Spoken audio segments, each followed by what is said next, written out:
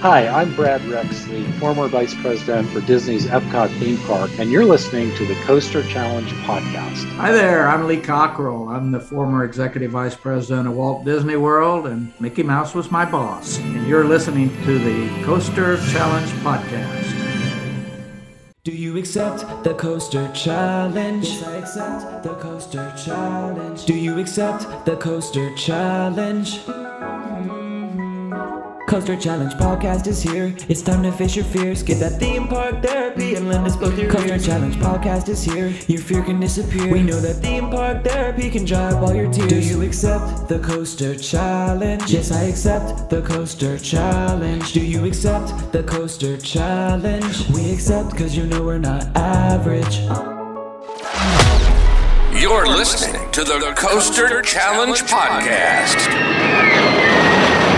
A journey where people become fearful to fearless, all from riding roller coasters. So please, secure your hats and glasses and keep your hands and arms inside the podcast. It's time to accept the Coaster Challenge with your hosts, Andrew Locke.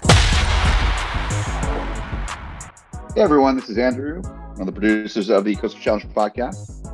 Got a very interesting guest today for a couple different reasons, as you'll see. So when people think of coaster manufacturers, various names commonly come to mind. Intamin, one of my personal favorites, of course, RMC, Vekoma, B&M, etc. There's another coaster manufacturer, however, who dominates when it comes to a specific type of coaster that we all enjoy all around the world. That's the mountain coaster.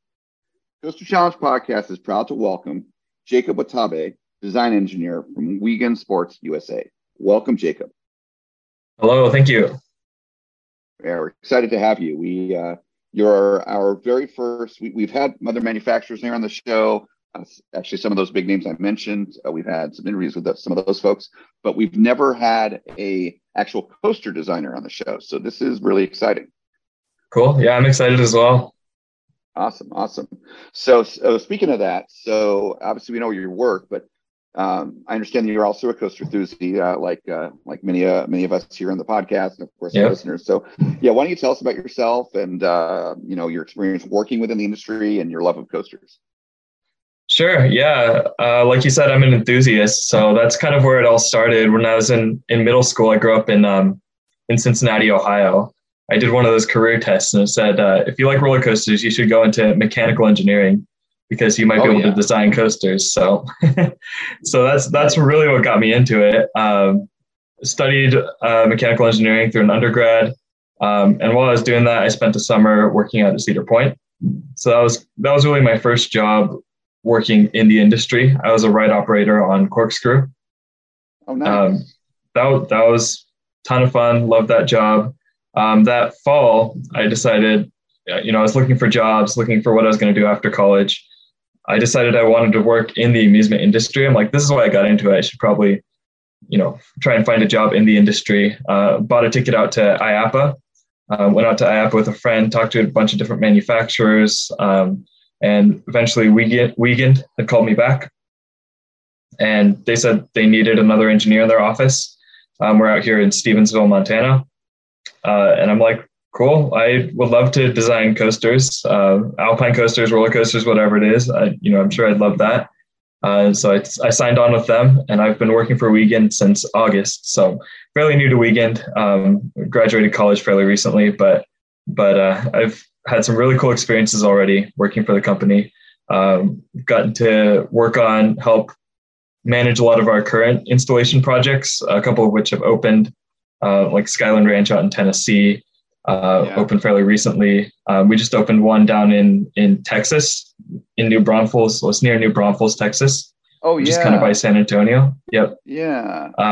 There was an Amusement Today article about that actually just recently. The first alpine coaster in Texas. So we're excited about that one. And then we've got a couple projects coming up here in the future. I guess by the time this episode releases, some of them will be open. But I've been able to do some design work and some really cool things with that. So. Yeah. Yeah, wow. Okay, that's awesome. Well, thanks for that intro. That was a great summary and several things to unpack there. So first of all, Sure. just being an engineer myself, I'm an optical engineer, but optical engineers, Yeah. we do a lot. You know, certainly I went through my physics classes, mechanics classes, and you know, we do we kind of relate to especially mechanical, but also electrical too. But where'd Yep. you go to school, out of curiosity? I went to Brigham Young University in Provo, Utah. Oh, nice, very nice, very Yep. nice. And you mentioned Cincinnati, so Kings Island was your home park growing up. Yep. For a very long time. Yeah. Nice. So when's the last time you kind of spent a fair amount of time there? Uh, the last time I went to Kings Island was while I was working at Cedar Point, which was in 2021. Okay. But yeah, I mean, I've lived in Utah I'd lived in Utah since 2014. And now I live in Montana, of course. But where in Montana? so the company's located in Stevensville. It's about 30 minutes south of Missoula. So it's in northwestern Montana. Oh, yeah. Yeah. Yep. Nice. Yeah. Missoula. River runs through it. Great movie. Yep. Beautiful town. I've Montana's one of the few states, along with Wyoming and North Dakota and South Dakota, I've not been to, like that kind of corner of the country, so to speak. But it looks beautiful from what I've seen in like movies and online and stuff. So you like living there? Has it been kind of nice compared to Ohio, like very different from Ohio and Utah, right? Yeah, I actually fairly similar to Utah, kind of with the mountains around and a lot to do outdoors. Like I said, I moved out here in August, so it's been cold for most of the time that I've lived here. Oh, yeah. And it's just barely warming up again. So we're starting to enjoy kind of the outdoors stuff. But even in the summer, you know, the evenings get cold and it's a very temperate state, which I'm fine with. I'm personally more of a cold weather person, having grown up in Ohio, but it's not for everyone. So. Gotcha. So, yeah, that's pretty cool. Now, when you were back in Ohio, you know, growing up, and you know, pre-college days, like you said, you know, a couple years ago, maybe when you're still in college, you went to Kings Island. So, were you part of the enthusiast community at Kings Island? Like, do you know like local enthusiasts and would hang out with them there by chance? I mean, this was mostly in like middle school, early high school. Okay. I actually went to Mason High School, which is 5 minutes down the road from Kings Island. Yeah. Right. So there were quite a few people that were, you know, to some level, an enthusiast, at school. So I had friends at school that I'd go to Kings Island with and have fun with, but not really too involved with like anything like KA Central or anything like that. Oh, okay. Yeah, the reason I was asking is I live in Orlando. I've never lived in Ohio, but I've spent a lot of time in Ohio. And just through just friendships I've made to myself, you know, on social media, and then met people in real life, and also connections to the podcast, got quite a few friends that are local Kings Island enthusiasts.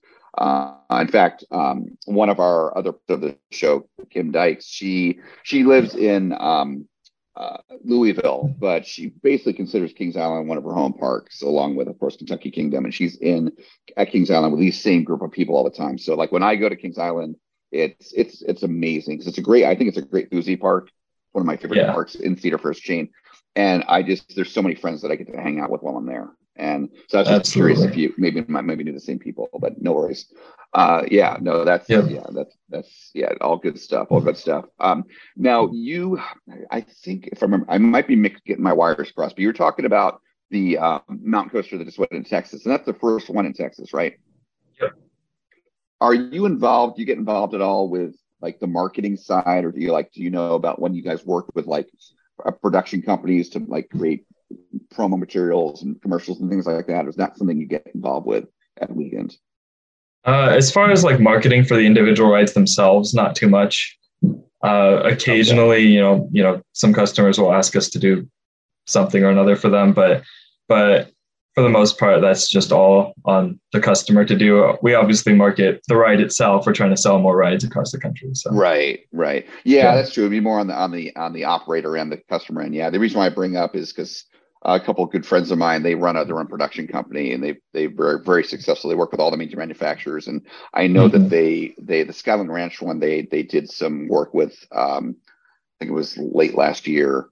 And then I think maybe in the Texas one, but yeah, neither here nor there. Actually, I need to have them on the podcast. They're just so busy because they travel so much, given the work they do. It's hard to nail them down. But anyways, but yeah, I'm looking forward to.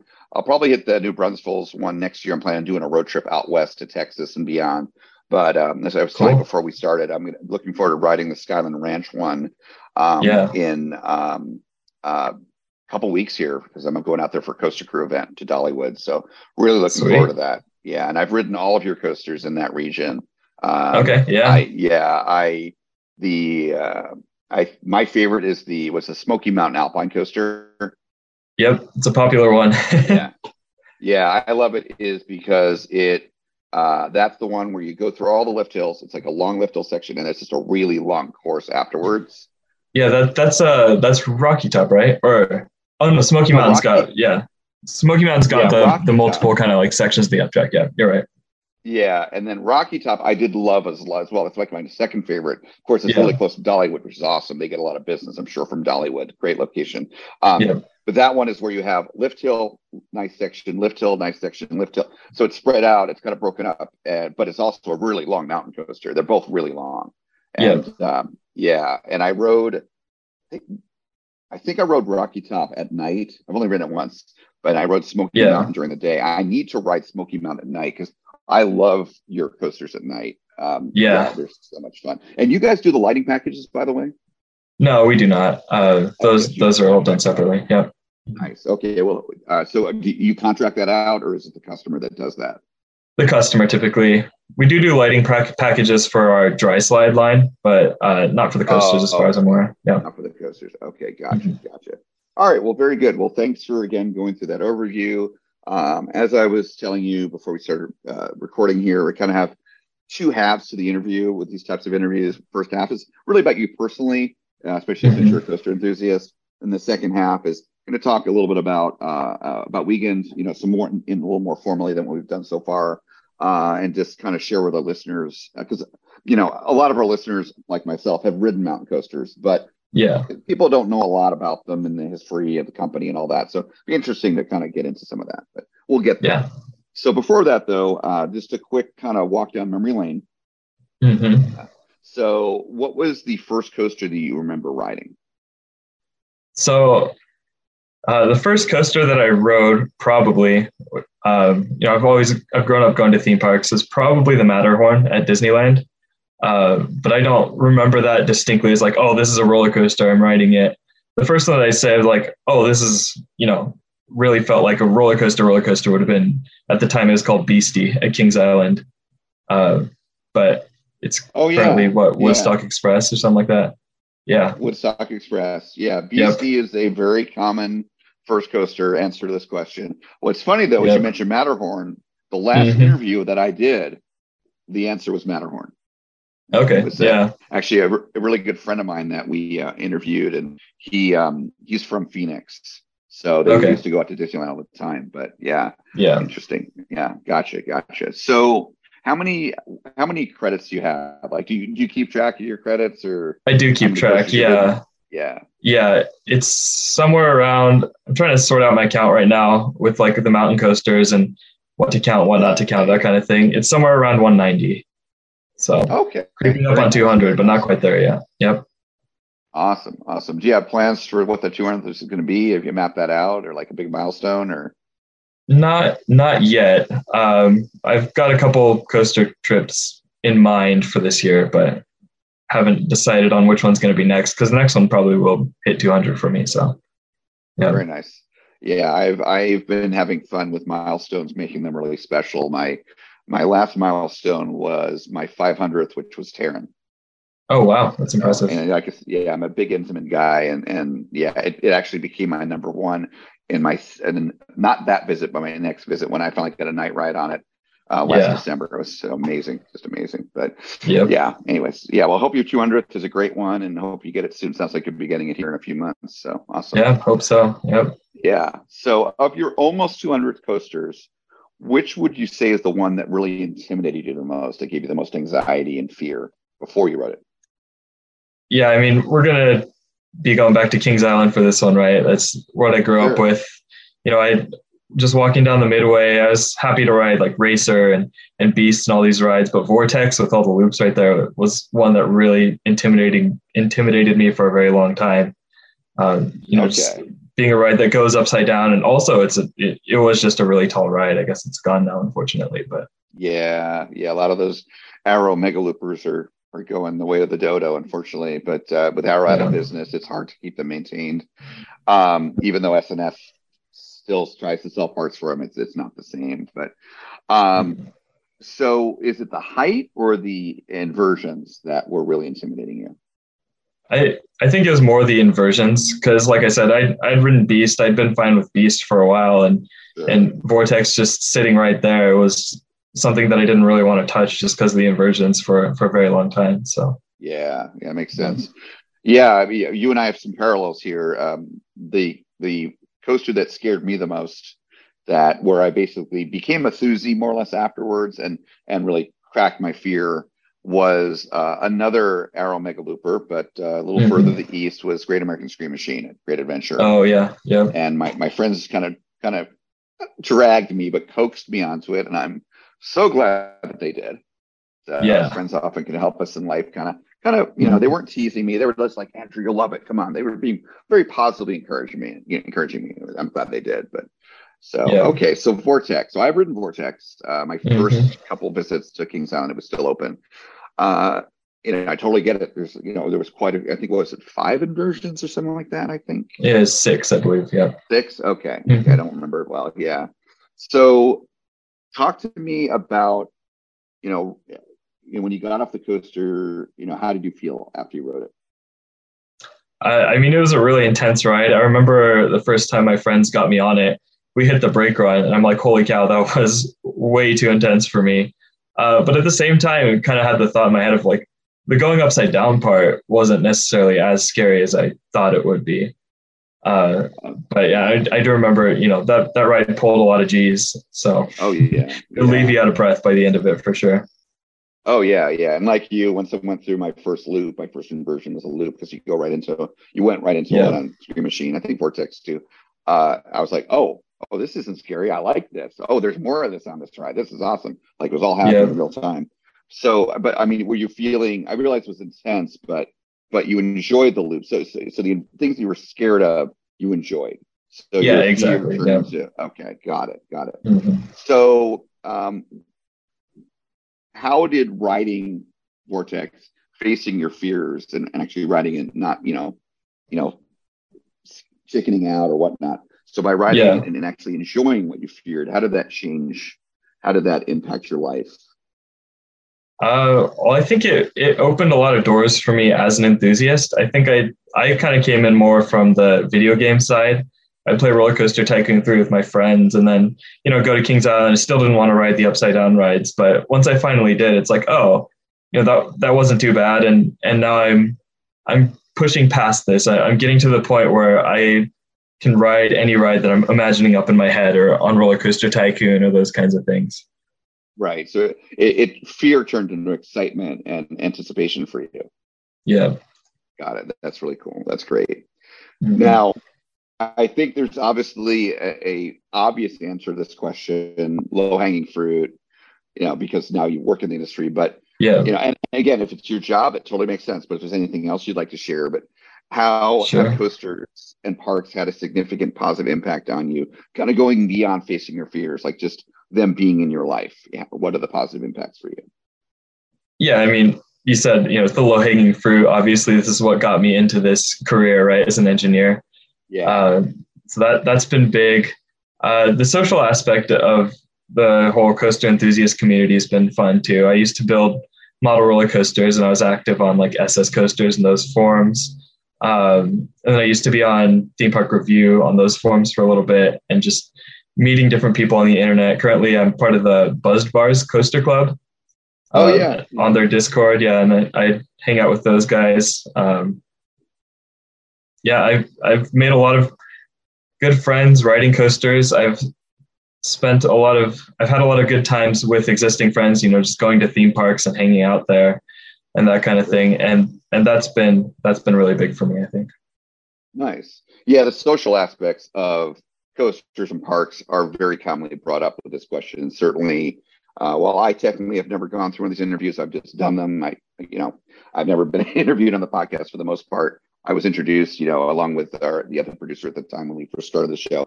But if I were interviewed these same questions, that the social aspects would be a big part of my answer. Absolutely. So I can relate. So you mentioned buzz bars. So, before I ask this kind of next question, are you over 21? I am. Yeah. Okay. So are you part of buzz bars? Do you like kind of the drinking and coastering kind of thing, or is it not related?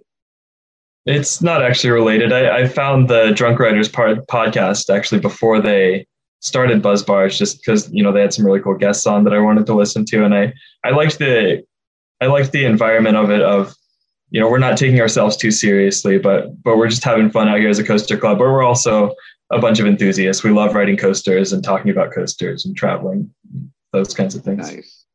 Yeah, I'm not part of Buzz Bars because I'm already part of 2 other clubs. But I have a number of friends, especially here in Orlando, that are big into buzz bars. The probably one that you know of well is Austin Rodzanek, who he's Amusement Insider.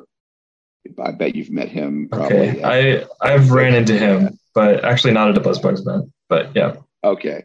Yeah, he's a great guy. I've known him for years. He was on the season 1 of this podcast. He and I dove off into Velocicoaster in his interview because Velocicoaster was just opening when that happened. But yeah, he's a great guy. But yeah, so Buzz Bars I've heard is good, really good. But I'm part of Ace and Coaster Crew. In terms of getting exposed to other clubs or you're trying to like other events and things like that. Like I don't think Buzz Bars does too much internationally. It's more like just here in the U.S., right? Yeah, they've done one. They call them stumbles, their events. They've done one stumble in Poland. But other than that, it's mostly just the US. Yeah. Yeah, I remember I did hear about that one. Yeah. Mm-hmm. So, I mean, if you're looking to branch out and because I know you like kind of the laid back, not taking themselves too seriously aspect of Buzz Bars, which I totally get. I encourage you to check out Coaster Crew. Coaster Crew's run and owned by a good friend of mine, Tim Holleran, who interviewed him in the 2nd season of the podcast. And he's a great guy, lives in Orlando, and he runs great events, and he doesn't, it's just about having fun. It's the only club that I've seen do this at Hollywood Nights. I've been out, I'm going again this year, I've been there twice. He makes sure that all of the Coaster Crew people that are there, that they gather over by the picnic area, like during one of the meals, and do a group photo together and ride together. Like I said, the Dollywood event that I'm going to go to, where I'm going to get to ride your Skyline Ranch coaster, that's a Coaster Crew event. I did it last year. It's so much fun. But it's a great club, and they do international trips. I'm actually doing an international trip with them this year to Scandinavia. Yeah. So nice. Encourage you. Yeah, they do international trips every couple of years. So yeah, check them out if you're ever looking to expand. But anyways, I'll check them out. At least, for sure. So next few questions are kind of continuing kind of the coaster journey and just your personal love of coasters and whatnot. This one's always a fun one. So what would you say has been your craziest moment on a coaster? Now, it could be work related, maybe, whatever it may be that you can share at least publicly. What would you say is your craziest moment? Yeah. I mean, some crazy things happened at Cedar Point. I'm not sure how much I should talk about there, but on the employee ride nights, they run the rides with all the stops pulled out. It's a lot of fun being able to have those kind of the best version of the Cedar Point roller coasters is what I'll say. You get to ride Steel Vengeance, 4 or 5 times in a row, or those kinds of things that you don't normally get to do, just visiting the park. I'd say those are some of my craziest experiences. I haven't had anything crazy as far as I never ended up getting a rollback on Top of Dragster, unfortunately, or I've never been evac from a ride. I've performed an evac, but I haven't myself been evacuated from a ride or anything like that. Mostly, smooth running as far as riding roller coasters. But yeah, those employee ride nights at Cedar Point were something else. So that's a real good time. That's pretty cool. Yeah, so I'm assuming Steel Vengeance runs trimless, right? Unfortunately, no. Steel Vengeance doesn't run trimless, but they do run it, max capacity, and they're doing it at night, so the ride's already warmed up and everything. They can't turn off the trims on that ride, as far as I'm aware. Raptor did run trimless though, and that was really cool. Okay. So I know that B&M, their launch coasters, and granted they don't have many, and well, Hulk is one, but I mean their LSM launch coasters. And I know Intamin, my favorite manufacturer, their LSM coasters, they can operate in what's called boost mode. So I believe that Maverick probably has that, although it's one of the earlier of the Blitz coasters. I can imagine though it probably can't be used because how intense Maverick is. So I'm guessing that like you didn't experience Maverick in like a boost mode, right?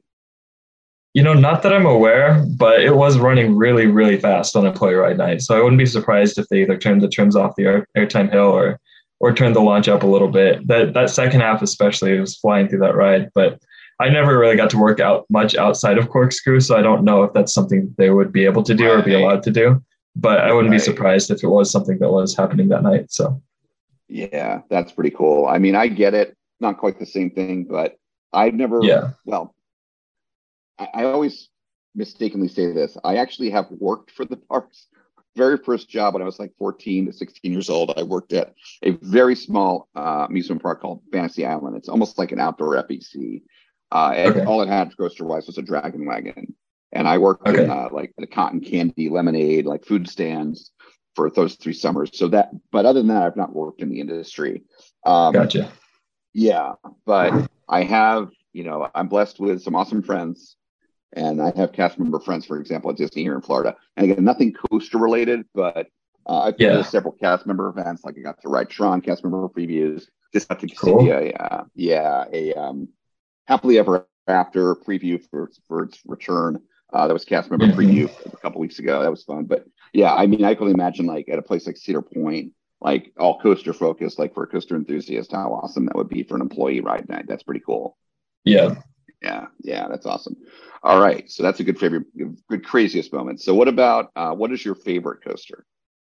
My favorite coaster recently got updated on a trip I took out to Germany for work, but I convinced them to let me take an extra day.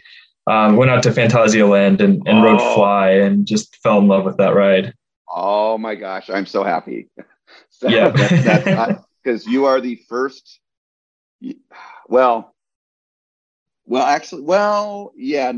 the first one from the U.S. We did an interview here for season 3 with a friend of mine who's based in Switzerland.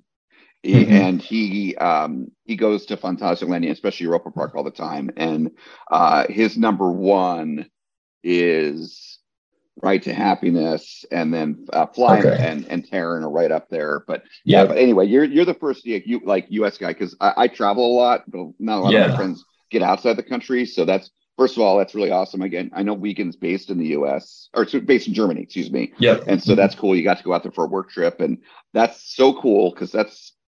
Again, I could so much relate here because with the work travels I've done overseas, I've flexed like nobody's business. Weekends and taking time off and to get international credits. I've got every Disney park. I've been to every Disney park in the world.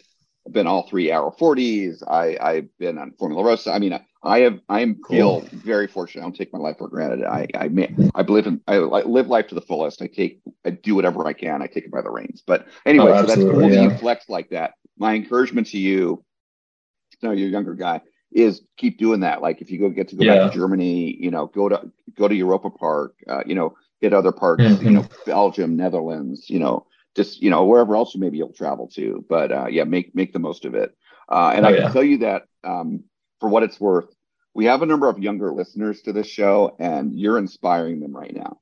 Because some that we've interviewed, some that are listeners, they're always asking, because they know I've traveled a lot. Andrew, what kind of job do you have?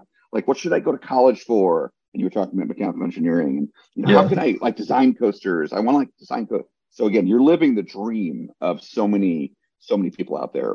And I'm sure you probably already know that. Yeah. That's awesome. Well, I'm honored to be able to be in that position. I think it's been really cool working this job, and excited to see where it takes me. Awesome. Love the positivity. All right. So, we got to talk about Phantasialand a little bit. We got to nerd out on Phantasialand. So, because it is my favorite park in the world. It's incredible. Universal, with Universal Orlando being right behind it. But Yeah. When did you go there? This was really recently in January, or late January, early February, just right at the end of the month there. Oh, this So, year. Yep, this year. Yeah. So you went to Wintertron. Yep. It was very cold. Okay, you did it. Well, it was cold, but you did it the right way because you got to get those night rides, right? Yeah, no, I got a night ride on Terran. Yep. Good. And also on Fly. Unfortunately, I did not get a night ride on Fly. It was fairly crowded the day I was there, actually. It was a Sunday, so it was a weekend. Oh, okay. Yeah, I was telling you, I went there for the first time October last year, just normal operations, which was great because I got to ride River Quest because I love rapids rides. It's a great rapids ride, but that's the one ride that's closed during Wintertron. But then I went back. Chiapas was closed for me as well, unfortunately. Chiapas was closed in January. Oh, that's too bad. Yeah. Oh, if you like log flumes, obviously, I'm sure you want to go back there anyway because your favorite place is there now. But get on Chiapas; it's incredible.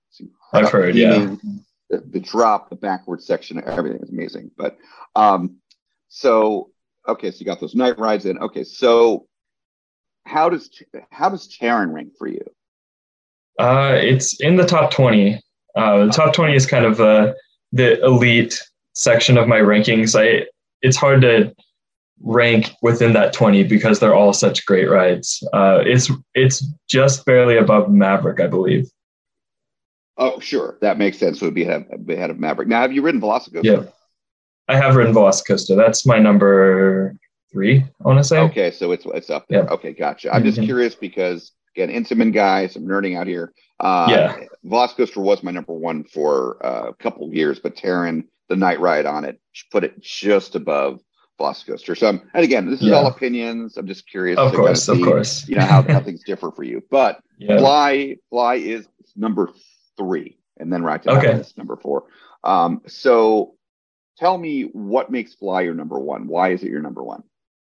I've always loved flying coasters. I was one of the first years I was really going to Kings Island frequently was 2007 when Firehawk first opened. And I loved that ride. And then, of course, you know, the Flying Dutchman, in my opinion, are kind of the lower tier of flying coasters, right? Once I got on Tatsu at Magic Mountain, I'm like, oh, this is really cool. Like, I'd already liked Firehawk. I was just blown away by Tatsu. And then, you know, being on the forums and everything, I'd seen Fly under construction. I'm like, this thing's going to be incredible. I have to get on this ride as soon as I get a chance. So, I mean, in a sense, it was a dream come true. I got to Fantasia Land, went straight to Fly. I'm like, I'm not missing this ride. I want to ride this ride. I want to experience this. And when I got off the ride, I was just shaking. I'm like, that was incredible. It was everything I'd hoped it would be. It really just kind of hit that soft spot for me of flying coasters. So nice. That's incredible. So when you went to Fantasia Land, did you stay on property or off property? No, I stayed off property. Okay. So I'm going to probably give you a tip here because obviously you're going to go back to Fantasia Land. I'm making it a point to make an annual pilgrimage to Europa Park and Fantasia Land because they're both the top 5 parks for me, and along with going to other parks in Europe as well. But anyways, how much did the theming, the visual and or the auditory theming on Fly impact you as far as being your favorite coaster? I think it would have been really high even without it, but the theming really is kind of what makes that ride, right? You're just flying through those buildings and you have all the near misses and you're going underground and under the track, all these crossovers and everything. But I'd say one of the best moments on that coaster is when you're going up that lift hill kind of in the dark there and you have the show playing on the screen and then it flips you into the flying position. It's just such a cool feeling. Yes. And thank you for being vague there. A lot of people don't want to know how the incredible loading system works on Fly. And so we've really not really talked about so we don't really talk about it much in the show, if at all. But I was blown away again, being an engineer, when I saw how that works, I'm like, wow, because again, not getting to how it loads, but because of how it loads, having that little dark ride section with the music and those great visuals. Yeah. Yeah. Did you, by the way, just curious, when you were there, did you wind up buying any of the CDs they sell for the music they have in the park? No, I didn't know they had those actually. So in the main shop in Berlin, there's like that main gift shop there. Yeah. So in the Berlin section, that's where they sell the CDs, and they're behind the registers. Okay. That's why you play those. So I Cool. think I have like almost all of them. I listen to the music all the time. I have like a playlist because I put them on my Apple Music and especially the music to fly. That all that music was done, or should I say Rookburg. All that music was done by Emascore.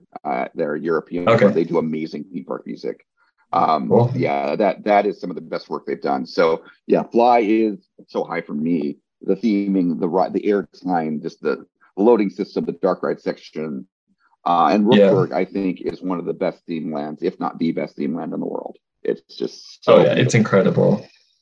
Yeah. So my recommendation to you, and then we'll move on to the next question, is next time you go there, I did this both times I went there, and I loved it so much the first time I did it again. Is to do the Charles Lindbergh package, the Hotel Charles Lindbergh package. It's a great value. It runs like US dollars. It runs around $350 or so. Okay. And that's for one person. And you get 2-day ticket to Phantasialand. You get 2 fast passes, the Charles Lindbergh tickets, as they're called, for Fly. Yeah. You get a gourmet table service dinner in the restaurant Urk, it's called, in the hotel. And you get a breakfast the next day. And the hotel's awesome, the Capsule Hotel. Yeah. And because you saw it, it's kind of all outside there with the railings. You get to go really high up on the hotel. Wherever you're staying, you can go throughout the hotel and take gorgeous pictures of Rookburg and Fly. But another really cool thing you get to do as a hotel guest is the night you're there, the one night between your 2 park days. Yeah. Long after the park's closed, it's quiet, everyone's gone. The lights are on. Did you get to see Rookburg at night at least, or no? I think I walked over there at night. Yeah, those blue and red lights they have. The lights are on, the music's playing, coaster's not running. You can walk into Rookburg in the middle of a park that's closed as a hotel guest. You can go down there until I think 11 p.m. or something, midnight or something. So these are all, and it's an amazing experience and it's a great value. But anyways, I recommend doing that next time. Yeah. I'm sure I will. Yeah. Anyways, it's my favorite ride, right? So got to get the full experience there. Oh yeah, and the theming inside the hotel is as amazing as it is outside what you've already seen.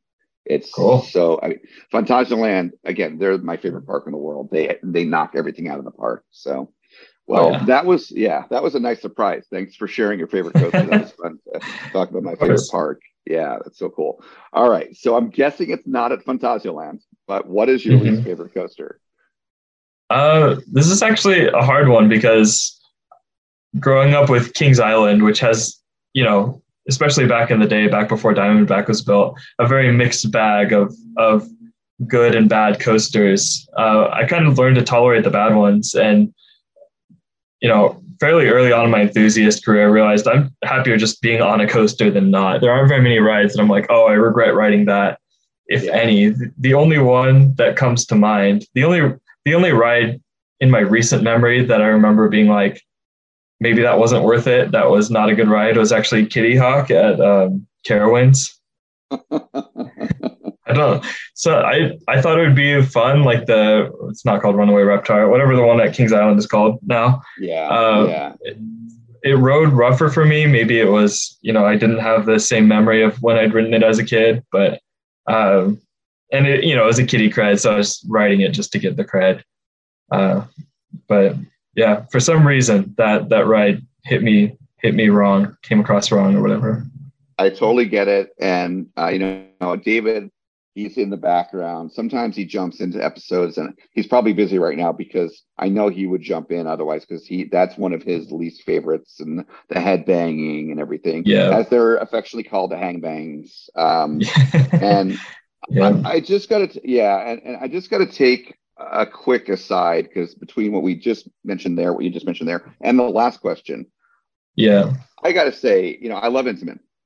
But and there are several manufacturers that I've approached interviewing because I go to IAPA every year, and I've got friends that work with these manufacturers, the ones I mentioned earlier, that they've got me connected with them.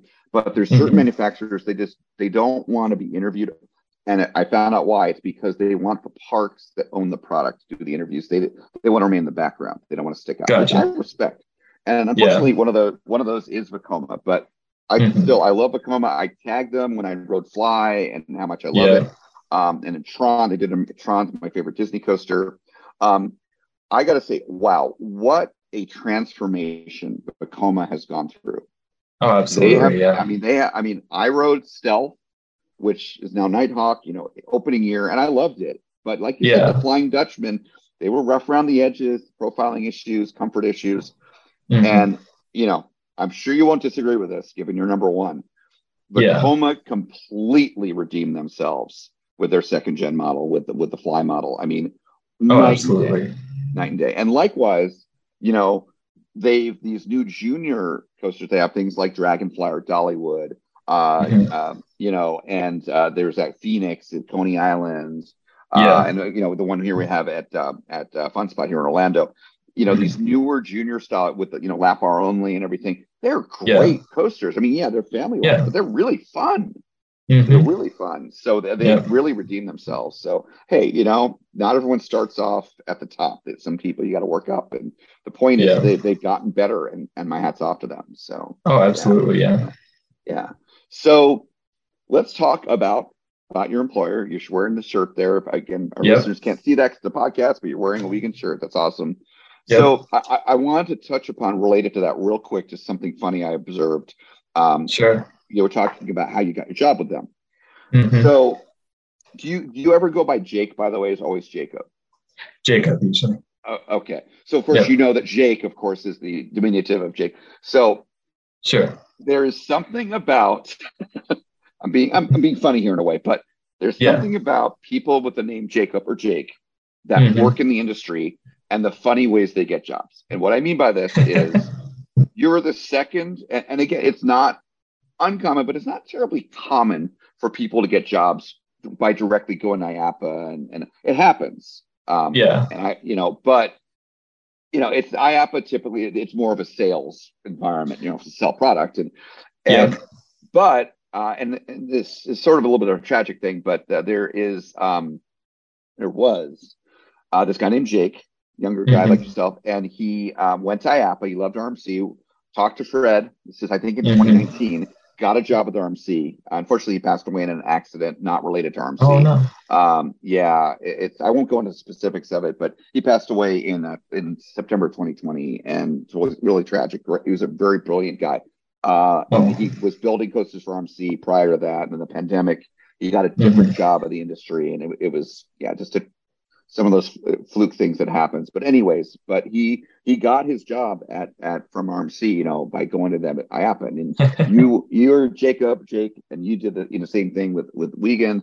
And then of course there's also another Jake from RMC, Jake Kilcup.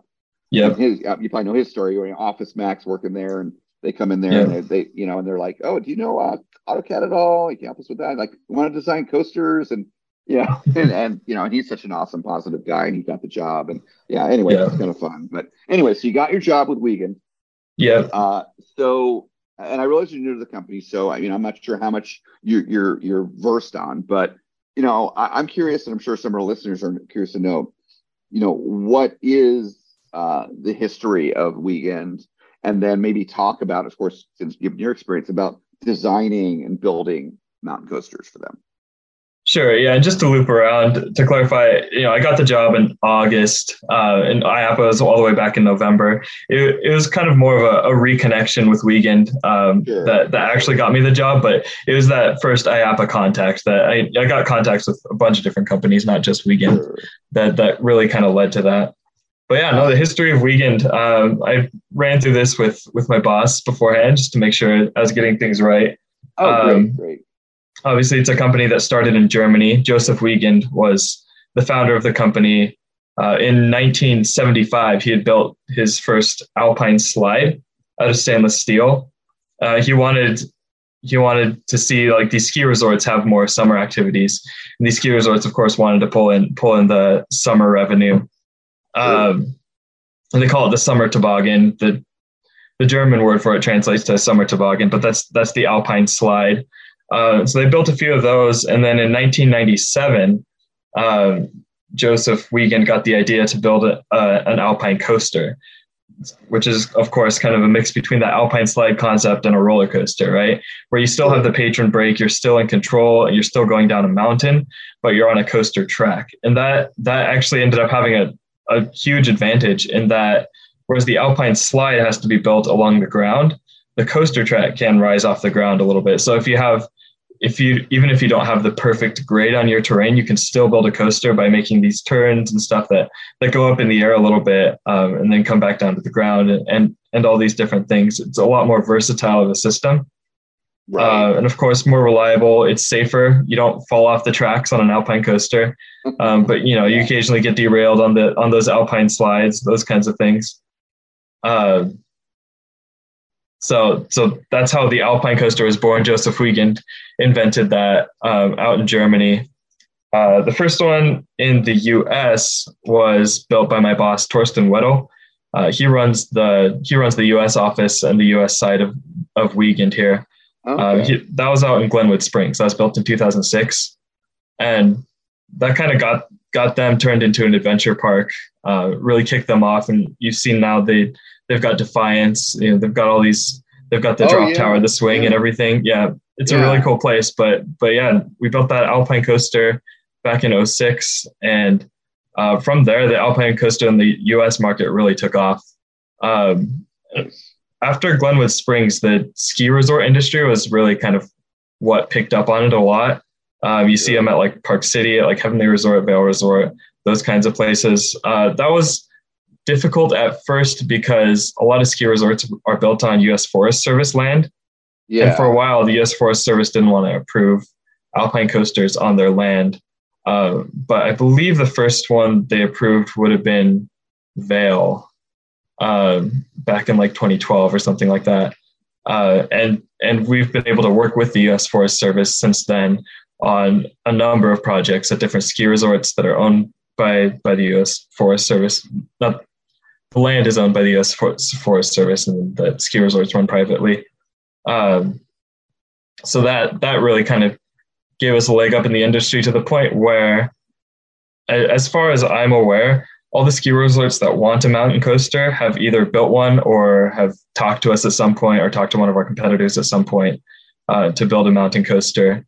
So now you see the market shifting more towards kind of the standalone rides, a lot of what you see in like Pigeon Forge, Gatlinburg area, or like adventure parks that kind of build up around these alpine coasters.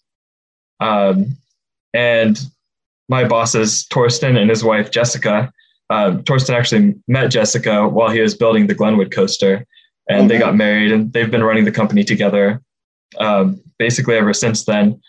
They're building their own ride up in Lakeside, Montana. It's near Kalispell, kind of close to Glacier National Park. And once that opens, Montana hasn't had a roller coaster in a while, and it's not a roller coaster, it's an alpine coaster, right? But Montana will have a coaster again once that opens here. They're hoping to open up in May. So, nice. Now you said it's their own, so they're going to own it? Yep, they're the owners of the ride. Oh, okay. So, is it just going to be a one-off thing, or is there other things there that are part of that where it is? For now, it's just a standalone coaster. It's kind of just a roadside attraction. If you're going to Glacier National Park or to Flathead Lake is where the ride is. Come ride this ride. And they're not building it for Wiegand, but because they work for Wiegand, it's kind of like almost a family project. Where they're like, they always kind of wanted to build their own ride, and now they get to, and it's here in Montana, which is where they love to be. It's a great place for the company, and it's the first coaster in Montana in a while. So we're excited for that. Cool. That's really cool. Nice. Yeah, when I get out to Montana, I'll definitely have to ride it. That's for sure. That's great. Yeah, give you an excuse to come to Montana.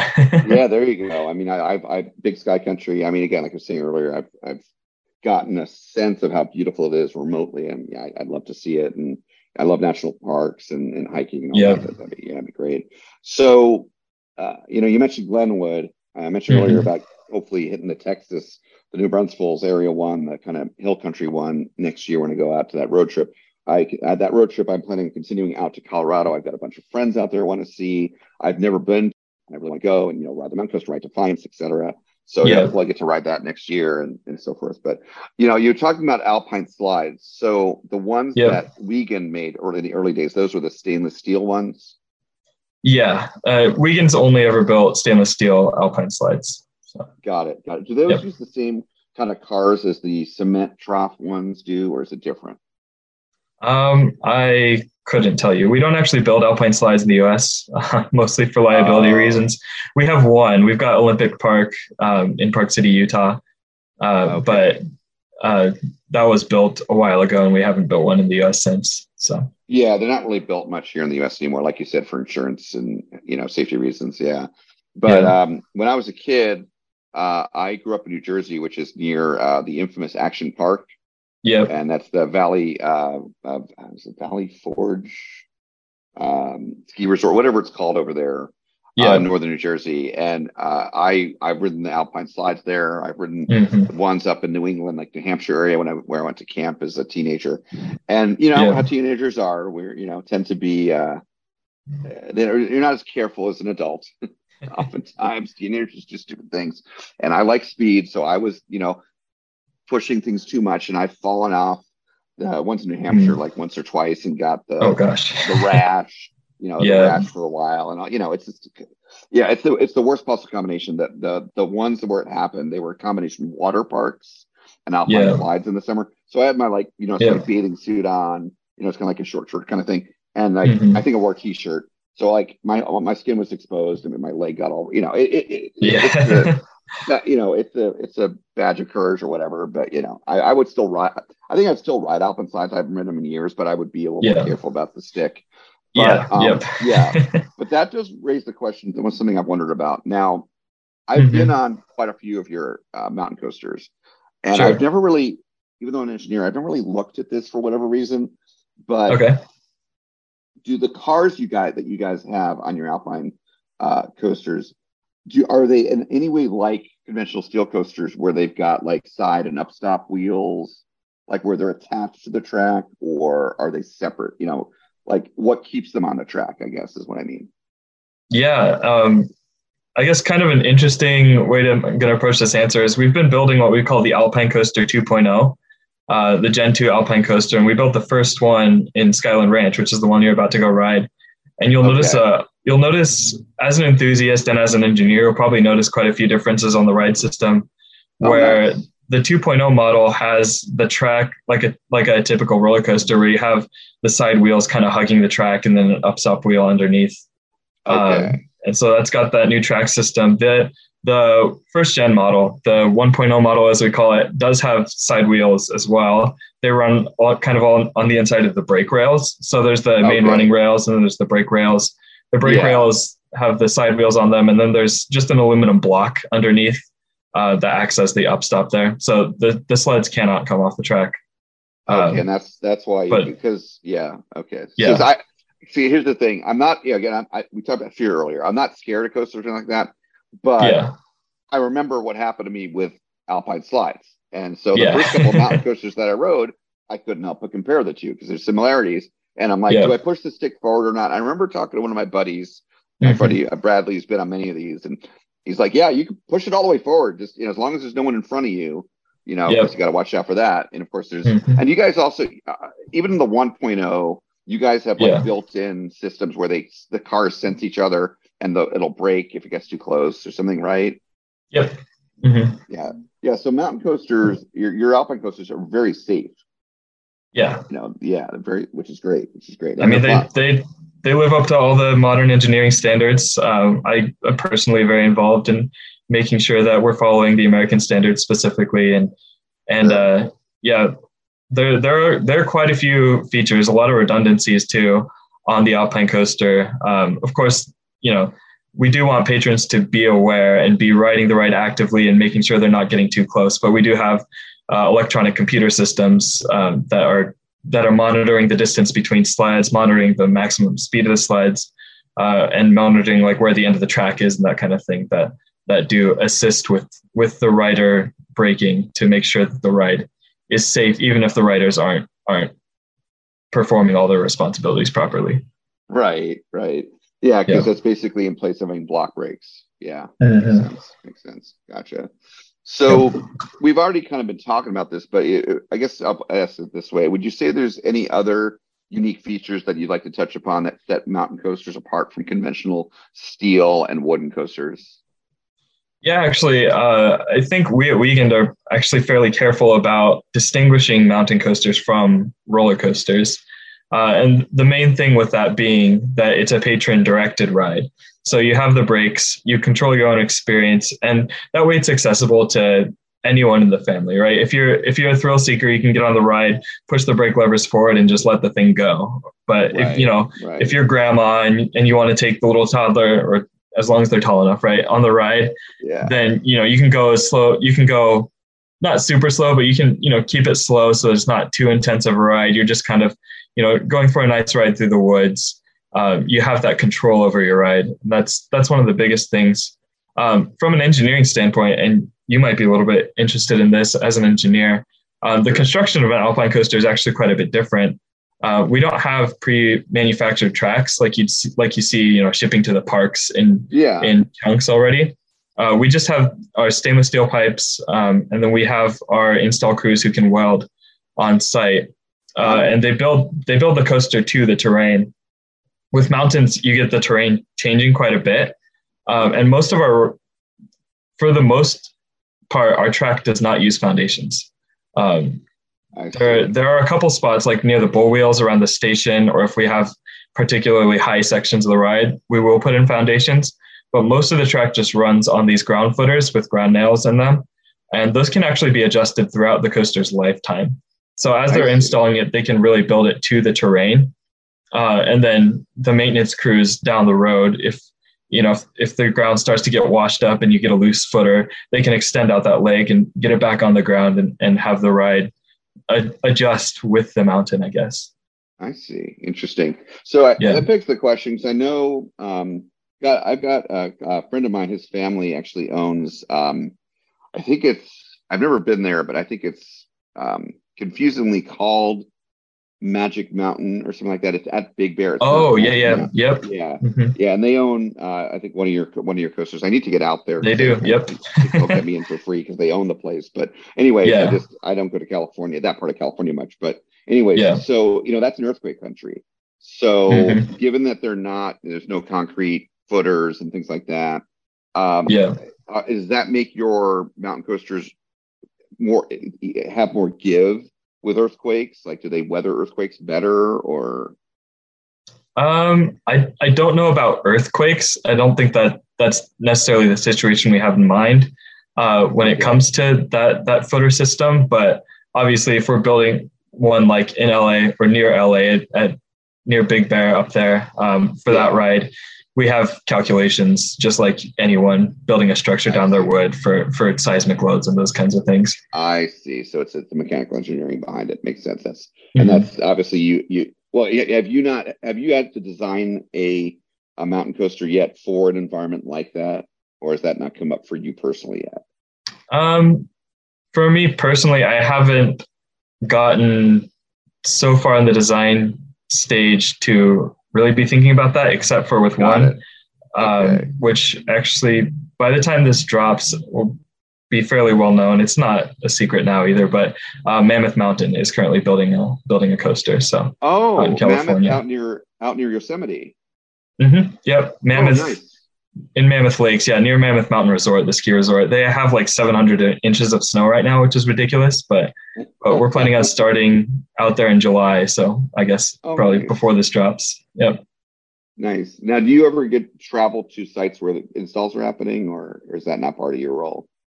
I do occasionally. The other engineer in the office has more experience with that, so he's the one that's more likely to go on site.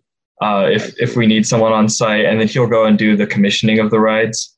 He'll go do the track inspection, figure out what was installed. Like I said, it's not pre-manufactured pieces. So we're going to go at the end of the ride, see, all right, what actually was put in here. Gotcha. And then keep an eye on like the programming of the ride, watch over kind of their maintenance and operations team as they run the ride for a couple of days, those kinds of things. He's been doing a lot of that. They hired me on more actually for dry slides. So I've been working with a lot of like malls and private owners and those kinds of things to build dry slides. So I haven't had the opportunity to go on site as much. I have been out a couple of times though. And it's always cool to see the rides out there. Oh yeah. Well, if you ever, whether it be as part of a work trip or just separately, have you been to Mammoth Lakes before, by the way, or no? I haven't actually. Okay. Cause I've been there. I'm not a skier. I do not ski. I do ski, but I haven't been out there. But yeah. Oh, okay. It looks like, I mean, I don't know because I don't ski. I don't know how good the mountain is there, but it looked pretty cool. But I was there in the summer, end of summer in September, because I went to Yosemite once, and I like to stay with the hotel chain I use, which is Marriott. Yeah. Because points and earning status. I love loyalty programs. I'm loyal to them. We were going there for hiking and to go to Yosemite. Never been to Yosemite, and the nearest Marriott, at least at the time, was the Westin in Mammoth Lakes, and it's right at the ski resort there. And a cute town. It's gorgeous. It's absolutely gorgeous. Imagine in the winter, it's maybe even prettier. Maybe not with 7 inches of snow though. It's crazy out there. But yeah, Mammoth Lakes is really cool though. It's I'd happily go back there and to ride a mountain coaster. That's cool that they're getting one. Thanks for sharing that little tidbit. Yeah. Yeah. And we've been in talks with them for years. So this has been something that's been thrown around. It's been in news articles before that this is something that's probably going to happen. And we're excited that it finally is happening. And that I actually did a fair amount of design work on that. There was a design in place already. I had to redesign the bottom half of it. So once that gets built, that'll be kind of my first ride that I designed. In a sense. So I'm excited for that as well, of course. Very cool. I mean, you're very new to the company. It's been less than a year. So yeah, that's very cool. You already got your signature on something, so to speak. Yeah, nice. Yep. So, I mentioned before we started recording, one of the other manufacturers we interviewed here in season 3 of the podcast is Mora Rides, also based in Germany. And we were talking about their spike coaster technology, the cruise ship stuff. And I recently myself I've gone on cruises before, loved it, but just didn't do one for years. And I just did another one recently. Now I'm like totally into cruising again. I just booked 2 more cruises, and I've not booked any other Carnival without their ships that like the Mardi Gras that have the spike coaster, but I eventually want to do that. But anyways, Steve Bonney, the person from Mara that we interviewed, talked a lot about the spike coaster, really interesting stuff. And one of the things he mentioned is, because the spike, it's sort of like the mountain coasters in the controllability, the speed, it's powered, but he talked about they're offering a model now where it doesn't have that control aspect anymore, where it's a train, same technology, similar, maybe larger tracks. Is that something that you guys could do or thought about doing? Again, you'd lose the control aspect of doing like maybe a bit of a larger mountain coaster, but same kind of tech, but with a increase in the capacity. Is that something that's a possibility, or is it not? I mean, we're getting kind of into the Wiegand Germany versus Wiegand US here a little bit as well. Okay. How's that? Like, I mean, we work very closely with them. They do a lot of kind of the design work as far as like the sleds and the actual ride system itself, and those kinds of things. And here in the US, we do the site-specific design work because every alpine coaster has to be designed site-specific, right? It's going on a hill. Got it. Okay, and so out in Germany, I know they have built 2 rides that don't use brake levers. As far as I'm aware, that's not something we're really bringing over here to the US right now, but it's something that they've experimented with and tried out a little bit. So I see. Was that still like a single dual occupancy, or was it a longer? No, it's still single dual occupancy. Got it. Yep. Got it. But bottom line is what you're saying is that any changes, any like new designs or new technology would come driven by Germany, by the facility there. Headquarters. Yeah, for like the ride system itself. Yeah, that would come more from the German office. That makes sense. Okay, got it. So, besides things you've kind of already mentioned, because you kind of already talked about this, but are there any other challenges that you guys face in designing are building a mountain coaster? Yeah, I mean, so the biggest challenge is that every single ride has to be different, right? Every ride's unique, and it's always striking the balance between a number of different factors with a customer when they come to us for an alpine coaster. Like, first of all, is the terrain good for an alpine coaster? We have specific grade requirements that we need when we're building the coaster, and then of course soil bearing requirements, like those kinds of things. And then are there interesting features around, like do they want to go around a big tree or by a river or those kinds of things?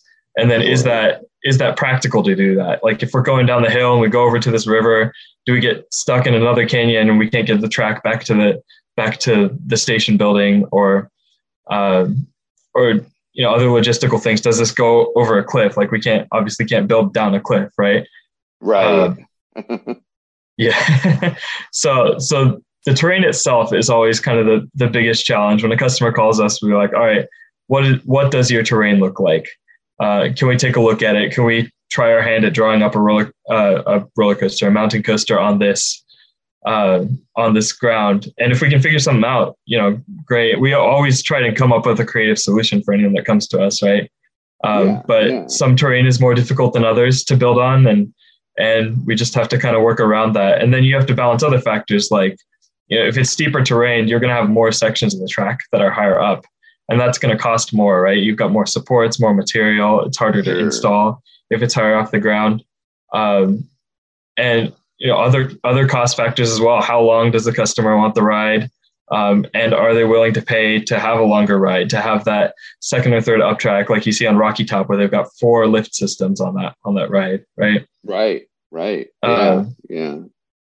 It's, you know, every ride has to be designed unique.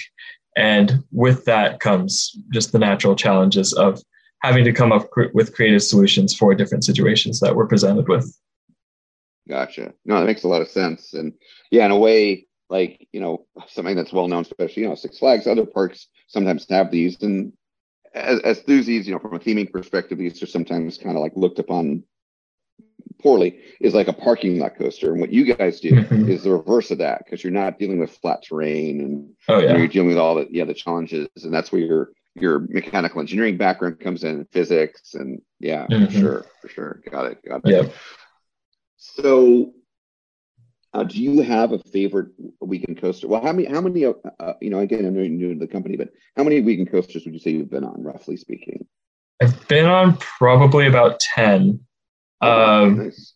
Yeah, I definitely wanting to get on more. We did our Christmas party. Most of that came from, we did our Christmas party out in the Gatlinburg Pigeon Forge area. And we did an alpine coaster tour back in December, and rode almost all the rides out there. We missed 1 or 2 of them, but of the ones I've ridden out in Pigeon Forge, I really liked the Goats coaster, the one that Goats on the Roof. Yeah, Goats on the Roof is awesome. Yeah. It's just a quirky ride. It's got a few jumps that can give you little pops of airtime. It's got some cool turns in it. For the most part, it's fairly low to the ground, which is always kind of a fun feature. You feel like you're kind of sledding down the ground. But of the ones I've ridden, I like them all for different reasons. Smoky Mountain is one of our most popular ones out there. Like you said, it's a long ride. It's a beautiful, beautiful area. Very good, very nice scenery. Rocky Top's got the theming. When I talk to enthusiasts about mountain coasters and Pigeon Forge, a lot of them bring up Rocky Top. They love that ride. And we're actually building another one that might actually be open by the time this drops. Lost Mine in Pigeon Forge. It's kind of like Rocky Top. It's got 4 lift systems on it, and they're doing this whole mining theme. It's going to be really, really cool. Would recommend going and checking that one out once it opens. Yep, that should open probably early to mid-August. Would be my guess. August. So, okay. Yeah. Okay. Cool. I was going to say, you got me excited because my friends that I'm going to be joining at the Coaster Crew event at Dollywood, they're big credit hunters. Yeah, I want to use a PG term there. He's using a different term, but anyway. So they, you know what I mean. Anyway, so they would have been like so excited because they're all talking about how you know we're going to go to Skyland Ranch, and I'm like, guys, no, but it won't be open by then. It makes sense, but yeah. And that one, That ride's also going to be a 2.0, as is the one at Mammoth, as is the one we're currently building at Anakista and Gatlinburg. And I really, really like the new 2.0 system. It's a lot smoother. We actually took away the physical braking rails and replaced it just with a big aluminum fin. So we have eddy current brakes. So it's quieter, it's smoother. It's a smoother braking experience. The sleds are redesigned, so you can theme the sleds now. We've got decals on our new 2.0 sleds that Anakista is going to be themed to the Hellbender salamander that they have down in the Smoky Mountains. And those are some really cool decals on the sleds there.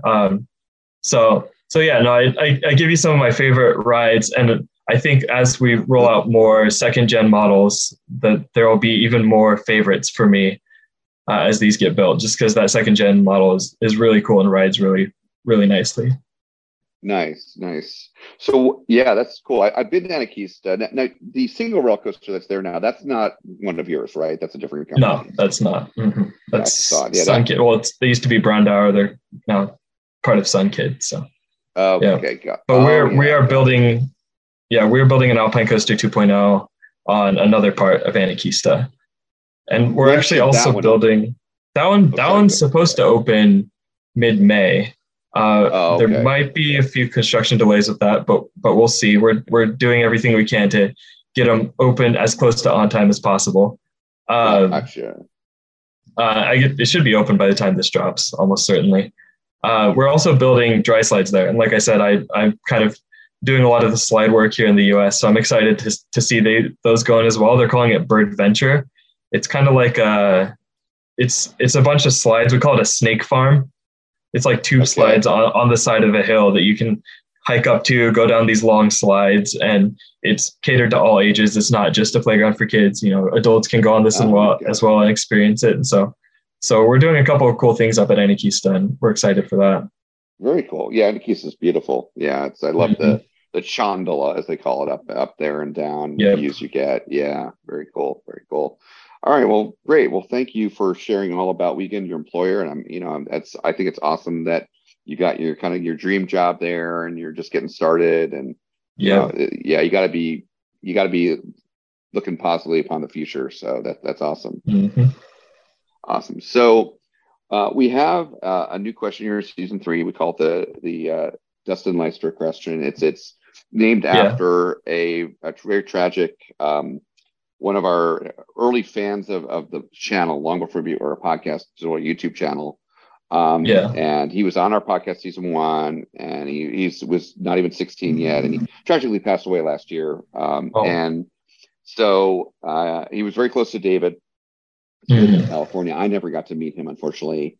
But because of the impact his passing had on David, we added this new question to the interview slates. So that's the framing of this one. So how would you like your family, your friends, your colleagues, those that knew you, to remember you by? Yeah, you sent this to me beforehand, of course, for listeners' context. And I had a chance to think about it a lot. And it's a really, really deep question to get into. And I actually lost my dad about 5 years ago to an accident, a very tragic accident. And one thing I saw from that was, when you die young, you end up having a lot of people at your funeral. It's unfortunate, but you also, for me, it was really cool to see just the number of people. There were probably over 2,000 people at my dad's funeral, just the number of people whose lives he touched and the people he had personal relationships with, right? And who really felt like that he had changed their life in some way. And that's kind of more of my life philosophy, more so than like, I want to design the coolest roller coaster ever or do any of these cool projects. For me, valuing those relationships that I have in my life and staying close to the people that are close to me, the people that I love, the people that love me, I feel like that's the most important thing. And I want those people to remember me as a loving brother, as a loving friend, or as someone who positively impacted their life. And that's, I want to live my life in such a way that at my funeral, there will be a lot of people that will say, oh, he touched my life for the better. He set my life on a better course. Love it. Love it. That's very poignant. And yeah, very well put. I can relate to that. You know, I love helping people. That's why I work in customer facing roles like sales. But even outside of my work, my personal life, I love helping people, whether it be at the parks. I love taking people to parks they've never been to and, showing them around and make sure they have a good time. I love just doing favors for people. I love, one of my favorite things is to connect people, like friends looking for a job, and I know someone that they would be perfect for to work for, and just connecting them up. And these are things I don't have to do. I don't have to say anything at all, but I love helping people up and making people's lives better. And so that's how I want to be remembered by, which is very similar to what you shared there. That's great. Mm-hmm. I do have to ask, 2,000 people at your dad's funeral. Yeah, that's an estimate shooting from the hip, but we held it at a church and we filled the entire pew and the entire overflow, basically. My dad was a very social person, but also in kind of one of those forward-facing positions. He did purchasing for his company, and a lot of like the business stuff. And he's very involved with the church that my family goes to, and very involved. I too am very involved with like my extended family beyond like just cousins, like second cousins, great aunts and great uncles.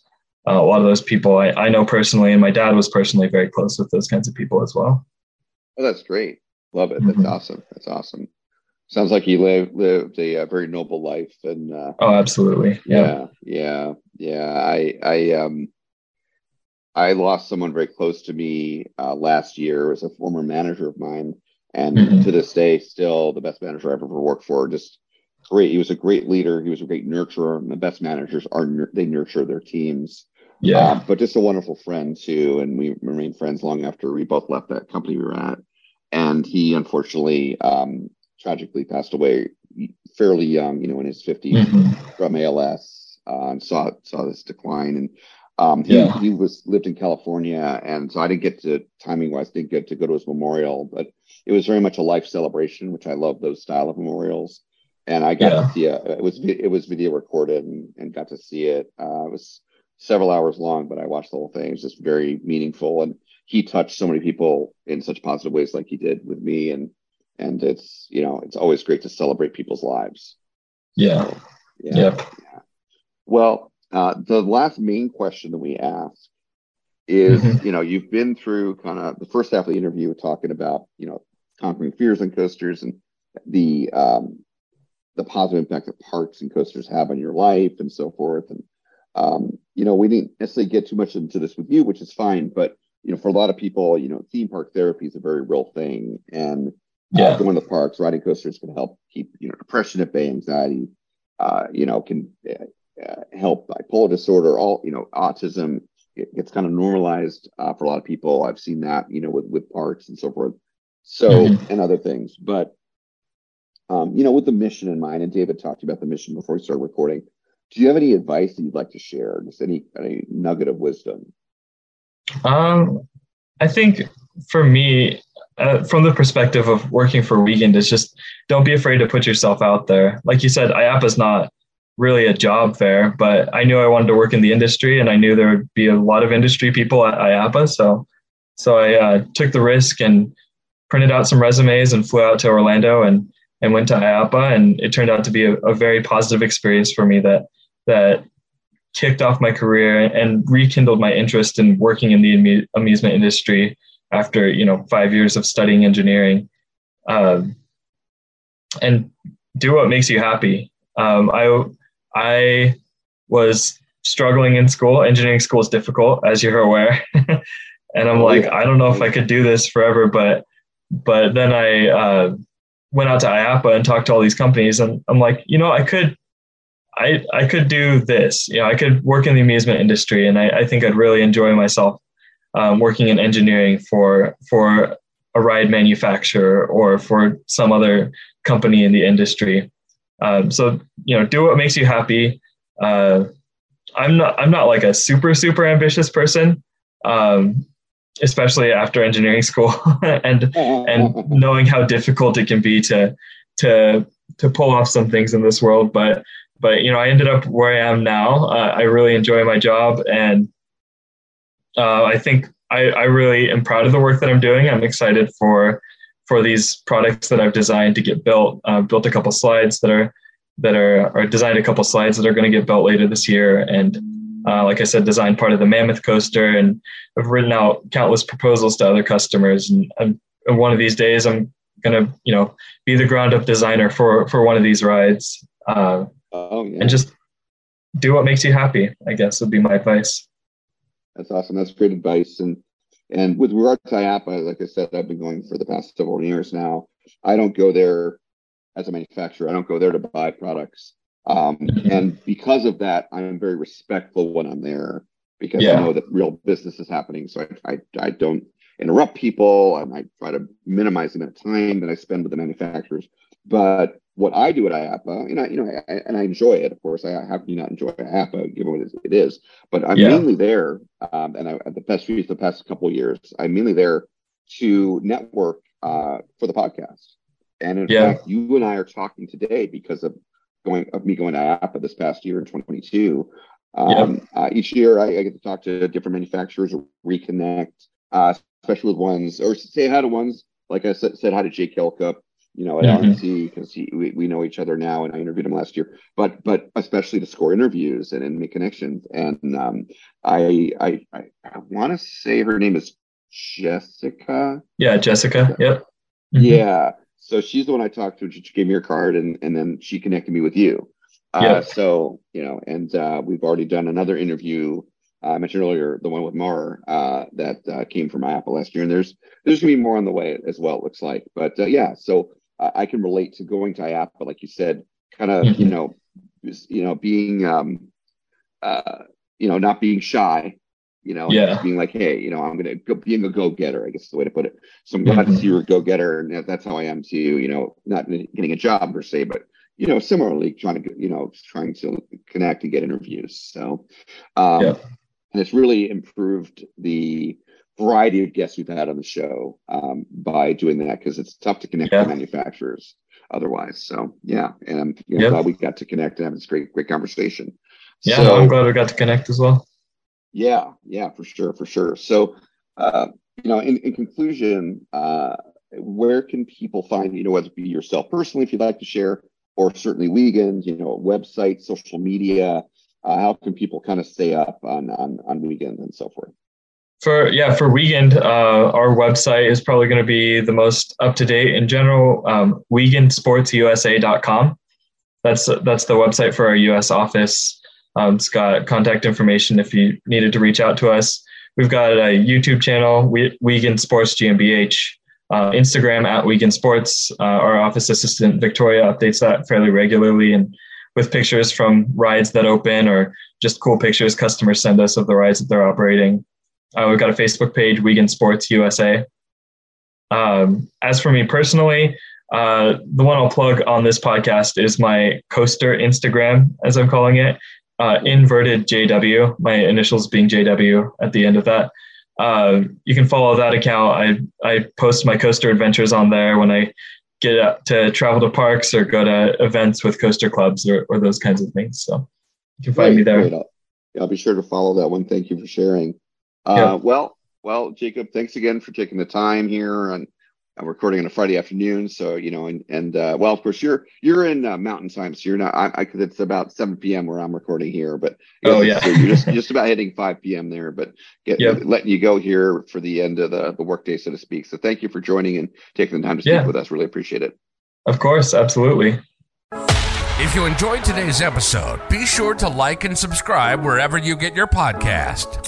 If you want to see more of us, we upload every Friday. Be sure to like us on Facebook, Instagram, Twitter, and YouTube. All at Coaster Challenge. Links are in the description below. Thanks for joining us here today.